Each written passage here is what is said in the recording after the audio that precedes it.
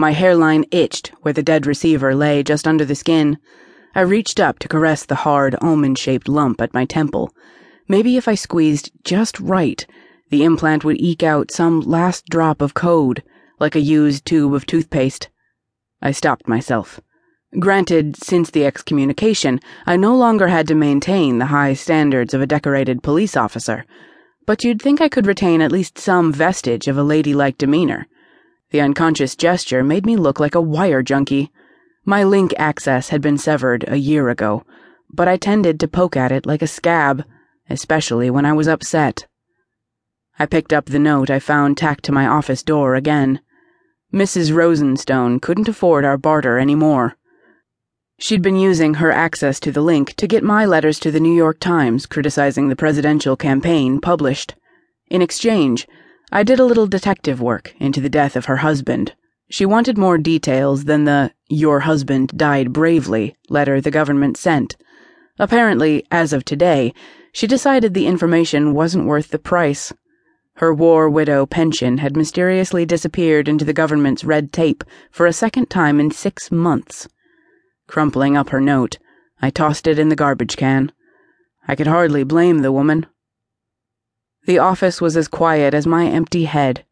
Pools of light warmly mottled the hardwood floor, despite the dirty windows and the layers of grime on the Venetian blinds. Dust motes sparkled, illuminated by the stripes of soft light. As my gaze followed the specks swirling through the air, all I could think of was that I really should clean this place more often, especially since I all but lived here. The broom closet held several changes of clothes. The cubbyhole beneath the window, designed for data chip storage, overflowed with coffee cups, plastic forks, and sundry dishes. Along the far wall, a bookcase of mail slots stood. In places, you could still see remnants of labels that once bore the names of former office workers. Now, the mailboxes were crammed with bills and traffic tickets, most of them past due. I was a pack rat. I probably had a better archive than the Vatican, if less organized.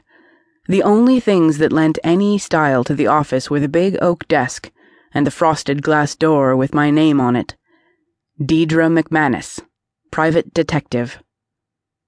Even after a year, it felt strange to be working alone, but Daniel was gone.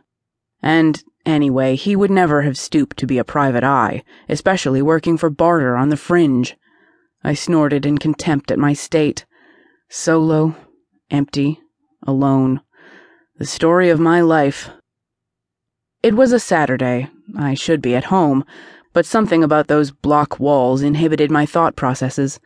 Maybe it was the way the concrete muffled every sound, but whatever it was, I preferred to spend as little time in the apartment as possible. The sudden loss of steady income that the excommunication brought forced me into skyscraper living.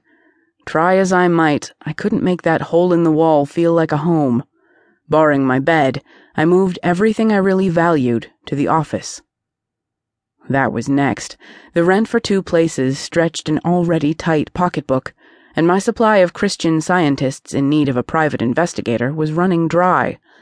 Despite their religious convictions against getting linked, the Scientists were, at least, respectable clients.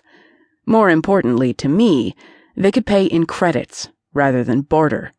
The government recognized their objection as legitimate because it was based on religious belief against surgery.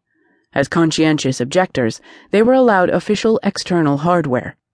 Anyone else not on the link was either a dissenter or couldn't afford the process. America, as my letters to the editor often lamented, was no longer the home of democracy. We were becoming, instead, a theocracy, and had been since the last Great War, 21 years ago.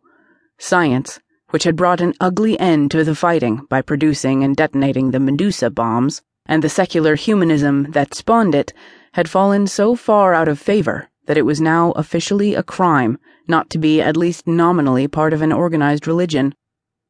Dissenters, mostly secular humanists and atheists, or people like me who were forced out of a recognized religion, made up the bulk of my clientele.